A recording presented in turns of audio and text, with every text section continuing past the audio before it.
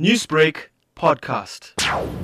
We are commemorating the first anniversary of the martyrdom of Shahid Abbas Essop. As you know, he was the only one that was martyred on that tragic day, on the 11th of May 2018. So in order to pay tribute to him, the community decided that being the first anniversary, we have to honor him for the sacrifice he made, and therefore we are having this commemoration on Sunday at 10:30 a.m. Has there been any progress with regards to the case itself?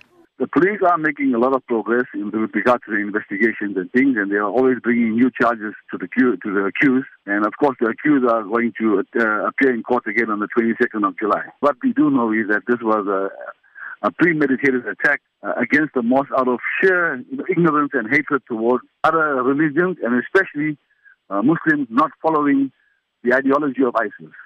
Now, we do understand that Mohammed Abbas Essop was one of the first members who ran onto the scene when the mosque was under attack.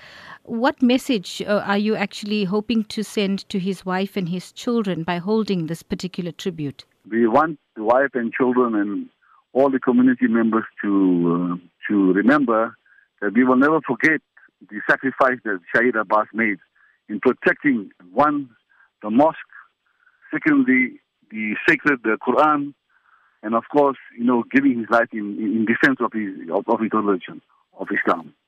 Is this tribute open to all members or anyone in the Ottawa and Verulam areas? It's open to all South Africans to attend because this attack affects all South Africans. And if any South African thinks that they are immune to this kind of attacks, they are living in dreamland. Because these people that carried out this attack on this mosque are no doubt enemies of all South Africans, and they will definitely attack fellow South Africans of other religions. Tell us a bit more about security at the mosque. Has that been increased? Security has been increased.